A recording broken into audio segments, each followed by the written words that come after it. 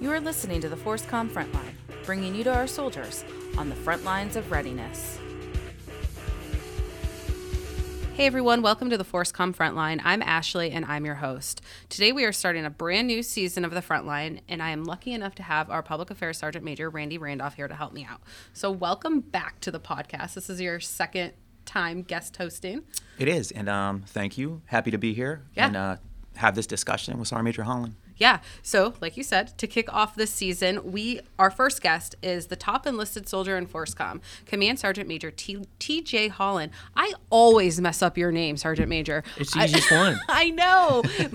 my tongue and whatever. Every time. So, TJ Holland, our FORSCOM Command Sergeant Major. So, welcome. Thank you for taking your time out of your schedule to do this. I know you wanted to do this, and we've been trying to get you on for a little while, so I'm happy we were finally able to make it happen. No, absolutely. I'm pretty excited about it. You know, I was just down the road for a little while, and now I find myself up here on the greater FORSCOM team. So honored to be in here. And Sergeant Major Randolph's here because we deferred his next assignment a little bit longer because his backfill won't make it here quickly enough. So glad that he's still on our team as well. Yes. All right. Thanks, Sergeant Major. And Sergeant Major, let's get to know you a little bit better. Sure. So if I do my math right, you're coming up on 30 years of service this year. Combined, a lot of people don't know, but I was a National Guardsman once upon a time. All right. Yeah. Okay. Yeah. And during that time, you've been to Europe, you've been to Hawaii. You have deployments that include Joint Task Force Liberia, Operation Iraqi Freedom, Operation Enduring Freedom, Operation Resolute Support, and multiple no-notice crisis responses for the immediate response force. So really, there's no area throughout your career that you haven't covered. And one thing I wanted to ask you is, throughout all your experiences, what are some of the biggest things that you think you bring to the table as the senior enlisted for FORSCOM? You kind of said it a little bit there, experience. I started my career right here on Fort Liberty, and then I've been lucky enough to still be here at the kind of twilight, if you would say, since you're kind of putting numbers out there for me and aging me, of my career.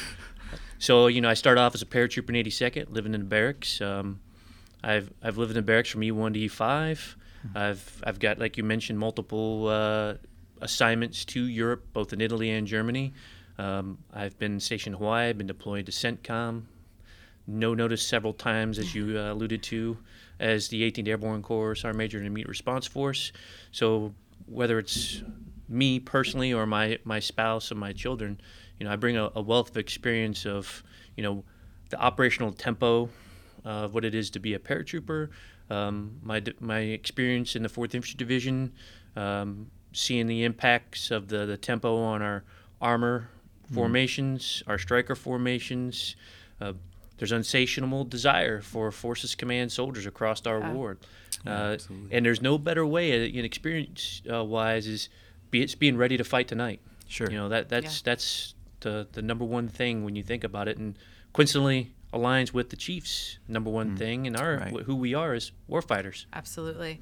So, you know, one of the things you didn't mention that you've done is you were over at the Golden Knights, and I just found this out last week, which is pretty awesome. And you were the Sergeant Major over there, right? I was. You know, I was at the Sergeant Major Academy, and then came out after graduation, the command selection list, and it said United States Army Parachute Team, and I said, what's this? Because it didn't say Golden Knights, so I'm like, I got to do some research. I'm like, Golden Knights, how's that possible? I'm not a free fall guy. But then I went and showed up and got thrown in the auxiliary free fall program. I think it was a really good spot for me to show up because majority of my career has been in Forces Command or warfighting formation, minus a brief tenure as a Ranger instructor in a Mountain Phase Ranger School, which is Ranger School. But the parachute team taught me a lot of great things. You know, I got to interact with our Army senior leaders, members of the Joint Force. I got to interact with national celebrities, regional celebrities. You know, the tandem team does great things over there. I mean, they're called the Golden Knights because they've been golden medals ever since their inception. Right. That's when I found out they had a close relationship with several former presidents that loved the skydive, and some to this day. But yeah, I mean, like I said, it was threw me in the media relations lens like I had never had any experience from that That's before. what you said. Yeah. And, the other thing I wanted to pull on is you talked about op-tempo and family, and you have a young family. I do. So I think you bring a lot of experience of having a family and going through those deployments and the effect that has on soldiers and the families overall. So we'll talk about that a little bit more as we go on. But so you are right after 90 days or so. And so I'm just curious, what have your observations been so far as the FORSCOM Sergeant Major? The boss asked me that too. It was funny too because the Commander's Initiative group, before Sergeant Major Sims and I switched out, they sat down with me. He's like, "Hey, Sergeant Major, it's not no better time than before you go in position start thinking about an assessment." It's like, well, I'm not a commander. I don't feel comfortable assessing other commanders. But as a Sergeant Major, as a senior enlisted leader, responsibility is to give commander feedback. And I think that's what's been important for my relationship with my commanders throughout my career.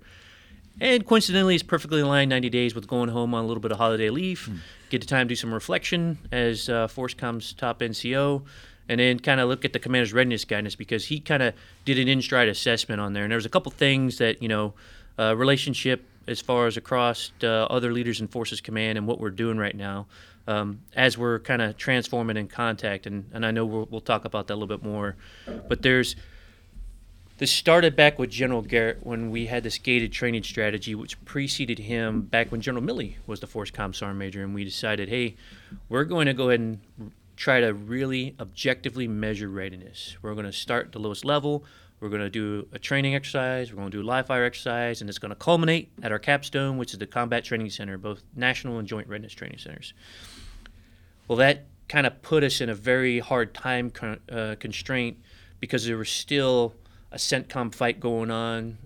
Indo-Pacific was becoming a big draw because our pacing threat, our competitor out there in that region, Europe, is kind of balancing act with reassuring the allies and partners we have over there. So the tempo was still going on, so it was really hard to build readiness at a time and threshold fast enough to make sure families had a time to kind of be families before we kind of throw a brigade forward and come back. Kind of like the old R4 gen, right? You knew when you came home 11 months later you were going on leave before you deployed again, kind of mindset. Exactly. And then that was it was too much of a burden really on our commanders and then really our training apparatus. So General Garrett, rightly so, saw a deficit mostly at our platoon and squad level. He said, hey, let's slow it down. Let's get more reps and sets. Let's migrate to this foundational training strategy. Yeah. So we really focused, what the commander kind of talks about winning the first fight, right? Mm-hmm. And that starts with the smallest echelon possible, and that's our squads, platoons that are out there. So we focused that. We got really good. We had all these lessons learned at the Combat Training Center. We were revisiting, and then we started kind of turning those back. We got back into multi-domain operations, and we saw some really huge success out there. And then when General Pappas came on board, he's like, hey, we're really good at that, but our battalions and brigades are kind of missing that higher level collective proficiency as far as synchronizing all those warfighting elements at that level. And he said, I want to get to this multi-echelon brigade and below training strategy. We're not going to leave away the lethality we've built at platoons and squads, but I want to get to higher level collective proficiency, even get the division in the dirt, right? Where the divisions are now starting to rotate out there. And our first big one, First ID did it before. They were the first one kind of piloted it, but First Armor Division is about to start up here next month. Yeah. Now, what I've seen is, hey, we rightfully so, we have to get there because we're going to, in accordance with FM 3-0, the division is going to be the new principal warfighting headquarters. Yeah. And we're going to, new R-Struck, once it's finalized, hand slapped on the table, and then we can go out and we can start transforming in contact. We're going to pull some capability up at the division, and we got to figure out, not really figure out, we have to actually employ that readiness appropriately while we're stressed in a warfighter, division in the dirt, or the CTC. Absolutely, yeah. Now, coincidentally, in our policy 600-20 and in our training manual, 7-0, non-commissioned officers are responsible for individual crew, team, squad training. So there's no reason we should degrade our squad and platoon level proficiency because we have NCOs as trainers, principal trainers for those formations out there. So commanders continue to drive collective excellence at the battalion, brigade, and higher. And NCOs, we just do what we were built to do and what other nations try to emulate, just can't replicate. Yeah, absolutely. Yeah. Being a primary trainer down there. So I think that's one big one. I mentioned division in the dirt. I think that's huge because we said in our doctrine the division is the principal warfighting headquarters, but then we actually have to do it. We have to stress it, right?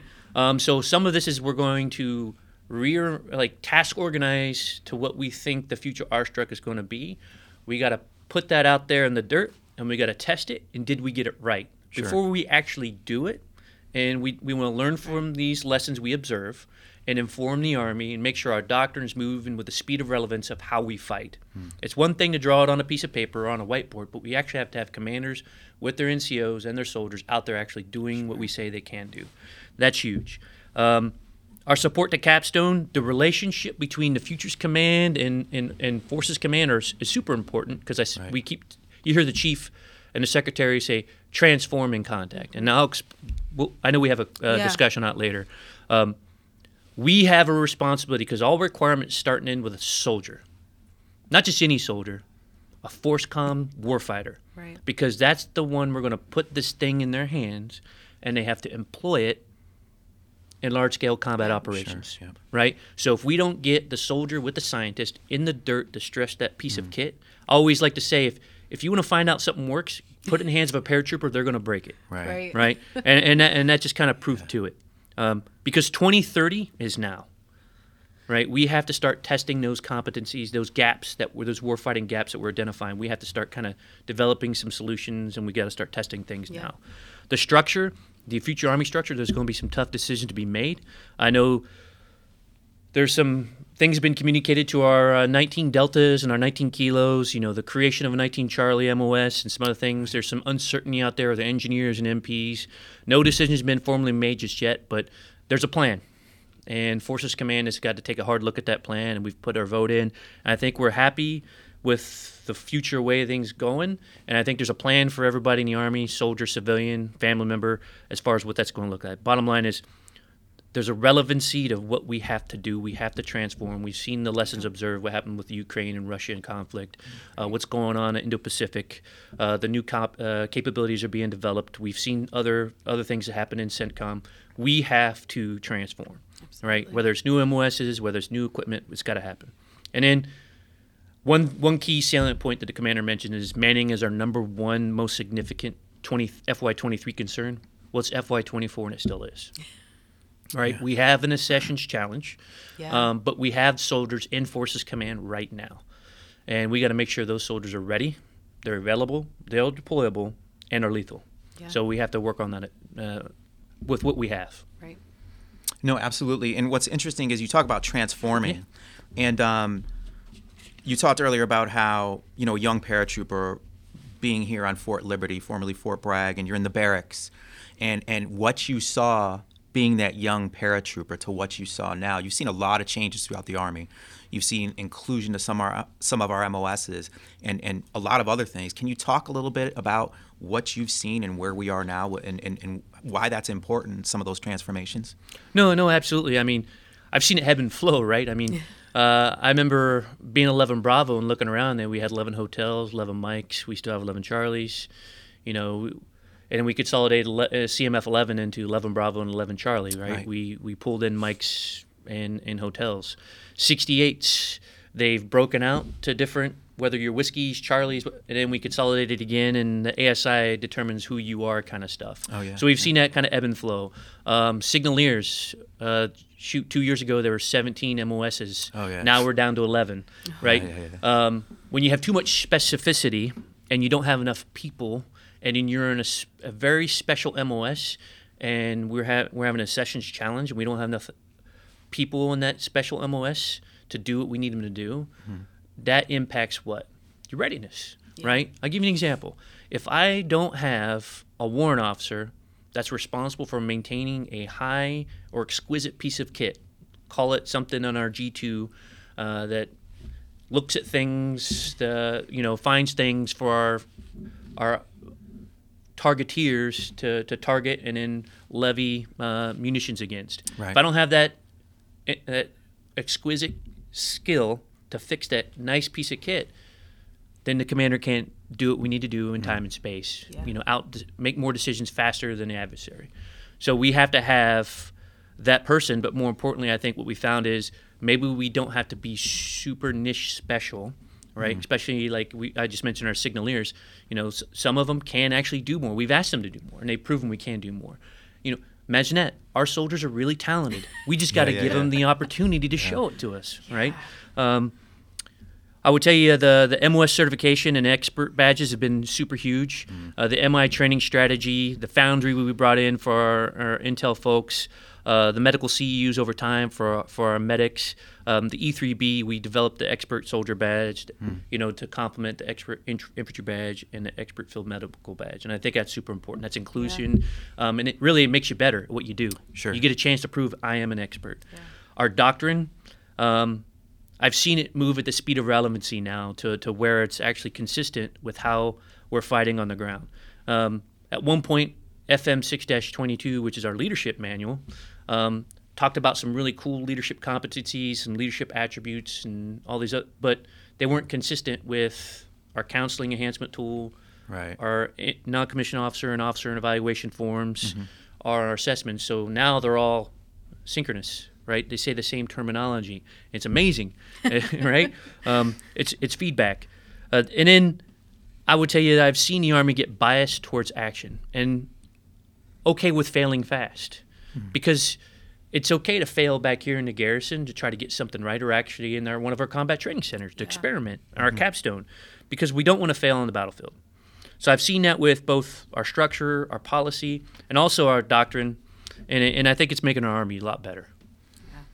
What do you think, that young paratrooper that sees some of these changes, how do you think that would have changed you or your leadership approach when you were a younger troop, these changes that have been implemented today?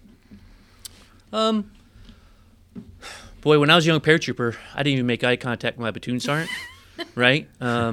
Now we encourage our young soldiers to communicate with our leaders about, hey, you have a special skill that you just can't see on an assessment, right, or on your talent management profile. I just left the 18th Airborne Corps. One thing the Futures Command is trying to figure out with their software lab is we have people out there that understand coding as a language. Right. There's no MOS for that. There's no additional skill identifier for that. Such a gap. I know it's huge, and we have soldiers. I mean, I've seen young soldiers that were mechanics. Right. Food service professionals, HR professionals that do this stuff on the weekends, have master's degrees in this stuff. That are expert at it now. That's right. Yeah. And we've seen them in many of my 6 no-notice deployments do things on the edge that's made our Army better. Like a tactical solution, we've been able to pass off the Futures Command to scale up and out across the Army. Sure. That's fantastic. Absolutely. That was not available to Private Holland. Oh, yeah. Right? I was an infantryman. It's like, what are you talking about? Get better at shooting your M203 grenade launcher. Right? So I think that would have probably motivated me a heck of a lot better. I was already all in. I come from a family of service. But I would tell you that would have been fantastic to know that, like, hey, someone actually is paying more attention to what I got to say, too. Right. Because I actually have a better, not a better, but I'm a better version of myself because I have a cool skill that nobody else has. Sure. Yeah. I'm just going to interrupt here for a second and say that I fired an M203. When I started public affairs, I was at Fort Jackson for my internship. Yeah. And I took, media person or somebody out to one of the ranges, and they had asked him if he wanted to fire it. And he said no. And I was like, well, I'll do it. And so, I had like high heels on and a pink trench coat, but I know. How'd it go? I don't know where it went, but it went that way. Yeah. Downrange. Hey, it did. Within the range band. Yeah, at least it went that way, right? Right. So we talked about this a little bit about war fighting and really FORSCOM, that being what we do and our soldiers train to do every day. But can you talk about how our soldiers in particular are working to be brilliant at the basics? Because this is a new term that, we talked to the SMA about it when he was here, and I struggled to get the words out, brilliant at the basics. I don't know why. Alliteration. But But can you just talk about that from the FORSCOM perspective? Yeah, it's kind of another way to say master the fundamentals, right? Yeah. And I would tell you that this is something that we, as a new FORSCOM Sergeant Major, and then we got some other new ACOM Sergeant Major out there with Sergeant Major Harris, a new TRADOC Sergeant Major, and we went into this. The AUSA is like, hey, what's going to kind of like be some of our top line focus areas as we went into the SMA's non-commissioned officer professional development panel, and warfighting is number one, right? And regardless of who you are and where you serve, you still have to master the fundamentals of what you do every day. You still have to be brilliant at the basics. Yeah. So I kind of hit on the migration from the gated to the foundational to the multi-echelon brigade and below kind of stuff. But really, when you nest brilliant in the basics into the commander's 4 wins, General Pops' 4 wins. Really, it's our 4 wins, the Forces Command. It's everybody's. Yeah. I'm not going to talk them in necessary order because I'm just going to talk in the order of relevancy since we said brilliant at the basics. It starts with winning the first fight, I think, right? It's winning at the point of contact.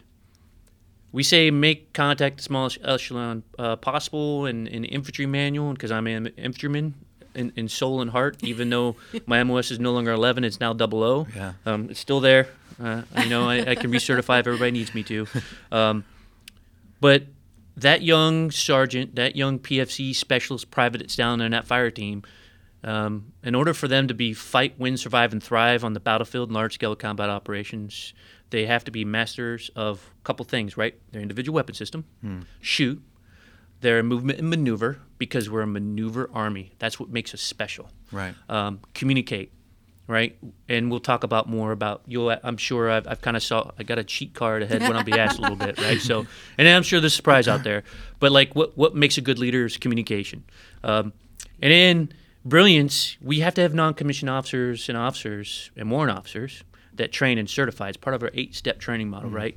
Yeah. And I talked about NCOs, the primary trainer, consistent with our doctrine and our policy. But that commonality between sergeant to command sergeant major, right? We're all important. We have one thing in common. We're all sergeants. Strip off the other qualifiers, staff, first class, master first, command sergeant major, whatever. We're all sergeants. So what does that mean, right? We're responsible for training and enforcing standards and discipline, right? And if we do that and we drill and we're master fundamentals, we become brilliant in the basics, we're always going to win that first point of contact, right? Win that first fight. Now, the future fight, as far as that building that mastery in our fundamentals, is we have to validate that some way, right? We do that through our live fires. Right, and it's one thing to go out there and we're drilling. We go through our EIB, ESB, EF&B at our E3B sites. We do our MI training strategy. We get our med-CUs. We go the Mystic. We certify. We do all those great things at Table 8. Artillerymen, do theirs on their gunnery tables. Our tank crews. All those things say, hey, there's a standard by which we measure you, whether right. It's kind of like a rifleman on a range, right? Are you an expert? Mm-hmm. Right, or are you a sharpshooter? Where are you?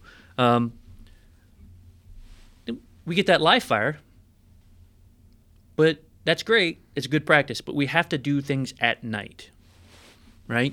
If you look at some of the lessons learned or some of the things that we've observed and out there, when the lights go out, we own the night. We have to do all those things that we do at day, the mastery of the fundamentals, but we have to employ and do that and be lethal and dominate at night. Makes some people scary. It right. should. Anybody who's not an American soldier, an American citizen, should be scared of the capability and then of what our Army can do when called upon as to. That's our moral responsibility between us and the American public. Absolutely. Right? We have to win as a total balanced Army, right? Our doctrine is compo agnostic. It doesn't matter if you're an active soldier, National Guardsman, or reservist. Doesn't say that on U.S. Army, right. It is who it is, right? You're an American soldier on the front line, serving with distinction. You have to be a master, a brilliant at the basics. Yeah. When they see you, they're going to look at you. They don't care, right? No one else cares. I don't care, right? You're a soldier. You look at the rank, yeah, right. Well, I mean, I kind of look at like, okay, I see who you are, or you're non-commissioned officer, warrant officer, young soldier. And I'm like, okay, do you have a shoulder sleeve insignia? Where you come from? Right. Right? Because then I'm like, okay, are you Army crew member? Are you an aviator? Because then I want to know more about you, where you've served. Do you have a combat shoulder sleeve insignia? Yes or no? Doesn't matter if you do or don't. But more importantly, it's like, where have you served? What's your background? What's your base? Because, what's great about, moving up from out of a brigade to a division to a corps and now the FORSCOM Sergeant Major is, I'm not supposed to be just very compartmentalized or very have a lot of just experience and wisdom in being an infantryman. I have to be a mile wide and more than an inch deep on this stuff, right? Yeah. So part of that's giving honest, candid feedback and help mentor young soldiers regardless, because in the end, I expect you to be the best version of yourself based off interaction. So I kind of mentioned, that aspect of it. The other part is we have to win trust and empower leaders. If you look at 3-0, it says leadership is the most decisive element of combat power. Right? And leadership doesn't just show up with bars, stars, leafs, or chevrons. Sure. Right? Because there's informal leadership as well. Yeah. Right? And what makes our Army so great is disciplined initiative. Paratroopers in Normandy creating havoc and making Germans think more have arrived than what is there, because they know the commander's intent, they know their mission, they know the missions of their brothers and sisters left, right, forward, and rear, and they're just moving out and they're executing, right? That's what makes us kind of special. You have to trust people to do that, right? You have to be brilliant at the basics to go band together with a paratrooper from the 82nd, 101st, just because you met up on some random drop zone in the dead of night in Normandy, move out, first know where you're at, and then move out to an objective, right? And then we have this great thing called NCO Corps. All right, we've been doing this for a few hundred years, so I'm kind of a little bit biased. I think we're better than everybody else's NCO Corps. And I already mentioned it's always been tried to be replicated, but not ever duplicated. Right. Our NCOs are great because our commanders empower us. And the only reason they empower us because we've earned their trust, right? Because we're brilliant at the basics and we can impart that wisdom and we can drill and we can hold people accountable. But that trust is earned every day by our NCOs, right? Absolutely. And everyday selection, meaning you got to show up, suit up, kit up, and do your best 110% every day. Yeah. So we're going to run out of time, unfortunately. Oh, no. But we're going to get to a couple more questions Sure. before we do. So we talked about this briefly before I brought it up, and we've talked a lot about this on the podcast, but families. Families are a huge part of our soldiers' readiness, and our families have to be ready too. So what is your message to FORSCOM leaders, NCOs, about being engaged and emphasizing that family readiness is so important so that our soldiers can effectively accomplish their mission? Sure. Really communicate, right? That's my wife would tell you. Yeah. My wife would tell you. My kids would tell you. They just want to know when I'm going somewhere. Yeah. Sometimes, especially in immediate response force, contingency response force, you're in a prepare to deploy order. You might not know where that's going to be. Yeah. But the last thing you want to be able to do is dead night, like, hey, spouse, I think I might be going somewhere. I don't know where. You don't want to ever have to have that conversation. Yeah. Right. But when you know you're going to a week in the field or you're going to JRTC or NTC, you just got to communicate. So that way your spouse and your kids can understand what the expectations are, know you're coming home. Can I talk to you, yes or no? I find that causes the most friction is when the family member finds out, as a surprise. Yeah. You're not a 2-hour recall, mostly, unless you're down in the 82nd Airborne Division. Yeah. So it's, just communicate. And the other aspect of it is, I mentioned 6 times, no notice. Pain entitlements are huge to soldiers. A lot of hard work was done after that European deployment to make sure that our young soldiers, if you go to CENTCOM, you're going to get hostile fire pay, imminent danger pay, tax-free. But if you went to UCOM, you're on a rotational deployment to Korea, you don't get all that stuff. Yeah. You get partial TDY, which isn't a lot. $350 per day per diem is, it's. I would hate a specialist to look over my wife and say, hey, I'm going to Europe, I'm going to Korea. It's 9 months. I just need you to be really frugal. Don't worry about the fact that you see me eating in a Hungarian restaurant I'm not really having that much fun. Exactly. Yeah. It's a hard conversation to have. Yeah. So I would say the Army, we did a lot of effort that way, and the Army's working on some operational deployment pay. That's going to help because tax-free inclusion doesn't really, it really penalizes some of our population. It doesn't help our young soldiers in the outcome because of their base pay. Yeah. Right. So we're looking at operational deployment pay, and I think that's really going to help offset a lot of these things. And then our garrisons have support activities. We're prioritizing care, additional hours at our child care and other things that we've put in place. All right. Well, I'll turn it back over to you. Yeah. Just one more question, Yeah. Sergeant Major. It's interesting you talk about. So we're talking about the families, and we're talking about why that's important. And when you tie that into transformation, one thing I think it's important, we're going to, or in the past couple of years really, with the division as the unit of action and all that transforming and ensuring families understand what's going to change and how that's going to affect their troop. But how important do you think it is to capture those lessons learned as we start incorporating this new, relatively new model?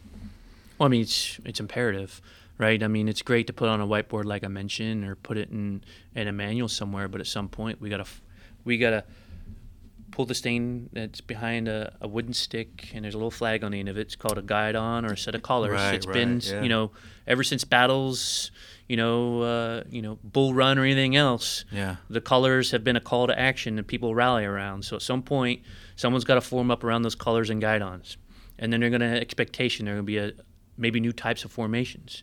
Some things we've been like our, I would tell you, our new multi-domain task force, and some of these other things our IEW battalions we're standing up. Some of these new capabilities, division engineer battalions again. We played around with division recon.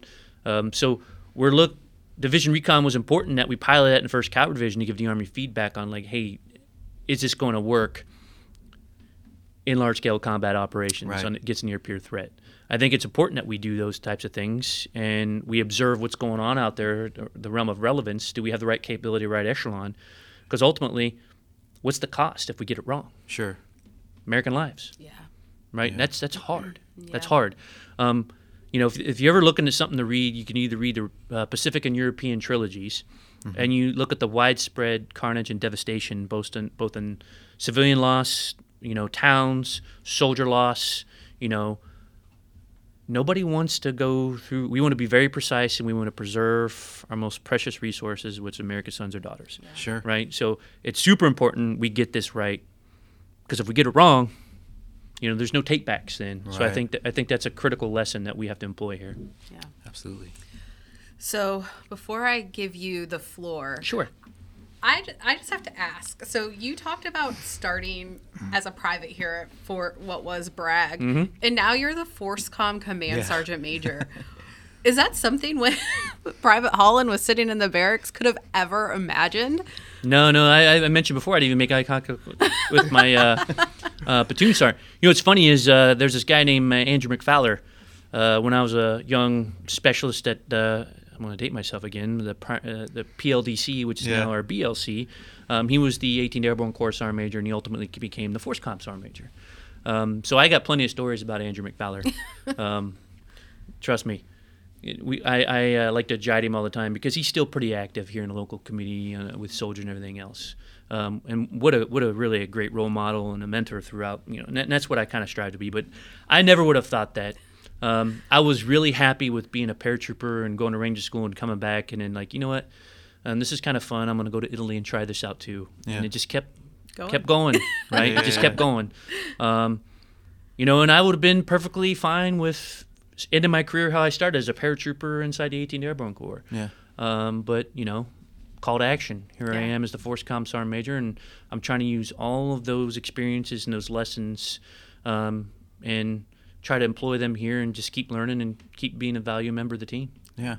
PLDC on Butner across from the shop right The old there. wooden the ones, old that's barracks. right. Yep. I did that too, PLDC as well. 30 days live-in. I'm dating myself also. Yeah.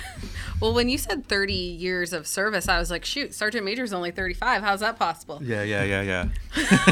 I like it. I like this. You're welcome.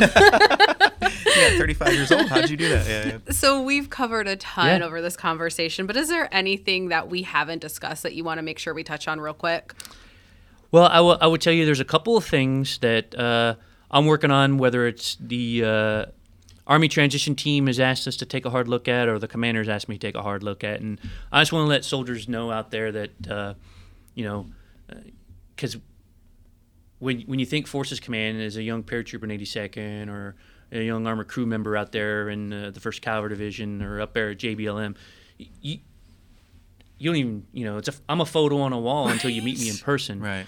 When I was a paratrooper in 82nd, I never ran down on this industry. I didn't really know what 18th Airborne Corps, even though that was a board question, right? We do a lot. We do a lot, and it's all starts and ends, like I kind of mentioned, with the requirement and who we most care about. That's our soldiers. Sure. So a couple things, training responsibilities. We've been asked to take a hard look at like who's responsible for what, and are we doing too much? If it's not warfighting, then why are we doing it? Right. All this online training that impacts a lot of our soldiers' time, whether it's part of our PME, and then really our Compo 2, Compo 3 brothers and sisters, they don't have hours in their training to actually do this online training. Sure. So we're taking a hard look at that. I'm involved in the Barracks Initiatives Group with the Assistant Secretary of the Army for Installation, Energy, and Environment.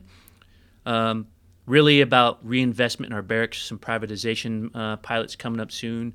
We have not bounded ourselves by any constraints. It's like no idea is a bad idea as long as it makes sense. Sure. H2F, super involved with that. Yeah, it's not just Very your important. ACFT score. It's not just your body composition. It's your fitness. It's your nutrition. It's your lethality. It's your cognition. It's your sleep. It's your belief. Even if you don't believe in a higher powering, you believe whatever your belief is yourself, and you're all in.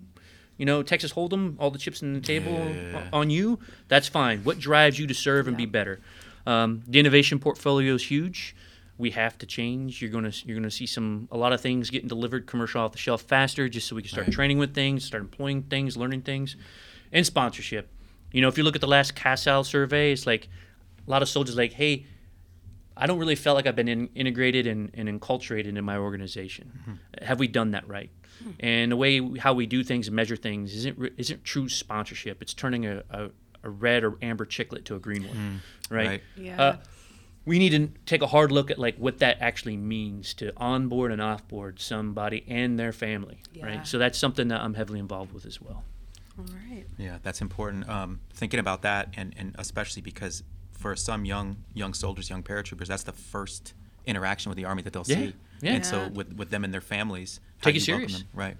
Right? Because when a young paratrooper shows up to Fort Liberty and they go over to the 18th Reception Company, those leaders over at the Reception Company wear the 18th Airborne Corps patch, right? They're representatives of General Donahue and Sergeant Major Barker. That's your first chance to get a first impression. So you mess that up, Exactly. you don't get a second chance, right? And it's like, I don't know what that was, but I hope the Army experience is a lot better than, Yeah. It's really important, especially when you're talking about retention too, and keeping our soldiers. Absolutely. But I mean, here's the deal, right? It's a symbiotic relationship. The Army's not joining you in your way of life. You're joining the Army. And our goal is to make you a better version of yourself. Be brilliant at the basics. Give you opportunities to succeed, fight, win, survive, and thrive, right? And then communication is important. Give you candid feedback, mentor you, help you grow and be a better person. Build trust. So we help you communicate with your family, and when it's time to go, your family knows who to trust and communicate with when you're doing your job, because a distracted soldier on the front line can make a mistake that might be costly, and we don't want him or her to do so. Absolutely. And Dean is probably going to kill me for continuing this conversation, but we talk about possibilities in the Army and the things that the Army can provide to you. once you're in. I mean, we've talked to soldiers on the podcast who are in the chorus and have been on America's Got Talent, and I know you're familiar with that. Sure. We've talked to an EOD soldier who has been on the Food Network's Chopped. We've talked to a gold medalist. I mean, the possibilities in what you can do into just to be able to retain these soldiers who do have this potential, I think it's really important. Yeah, I mean, because it brings people from all different facets and unique abilities and capabilities that they add to their teams. It's just some amazing, amazing soldiers out there. Yeah. You know, I'll kind of conclude my comments on this one, and if you guys got any follow-ups, I'm here. Sergeants Major also historians. We preserve the colors and the history that comes with those. Yeah. And since we're here on this installation, I'll talk about the All-American Division. The All-American Division started in World War I, right? They were called All-Americans because that was the first division in our Army at World War I that brought in people from across America to build this division. Not just like your local region, like the 34th in one location, or, you know, it was from across America. Interesting. Yes. And in World War II, part of that culture they were trying to build was building upon all the great honor, glory, Medal of Honor recipients. They actually brought people back who were very successful in All-American Division while they were training here nearby before they deployed to England and future on the continent. Right. Bringing all that history back to build that culture of what it meant to be the All-Americans, right? So to your point, bringing people from all these different walks of life, all these skills and backgrounds, and pulling them together to build a team, it's not easy. No. But when it works, it works. That's right. 100%, yeah. All right. Well, thank you again for taking time to talk with us. I'm glad we got you on. I think this was a really great conversation. Thank you, Sergeant Major Randolph, for being here again. No, I appreciate it. And thank you. I appreciate it. Thanks, guys. Thanks, Sergeant Major. All right. Finally made it. Yeah. That's it for this episode. You can find us on Facebook, Twitter, and Instagram, and you can also find full video episodes of our podcast on YouTube. You can just search for the FORSCOM Frontline. And we'll see you next time on the Frontline.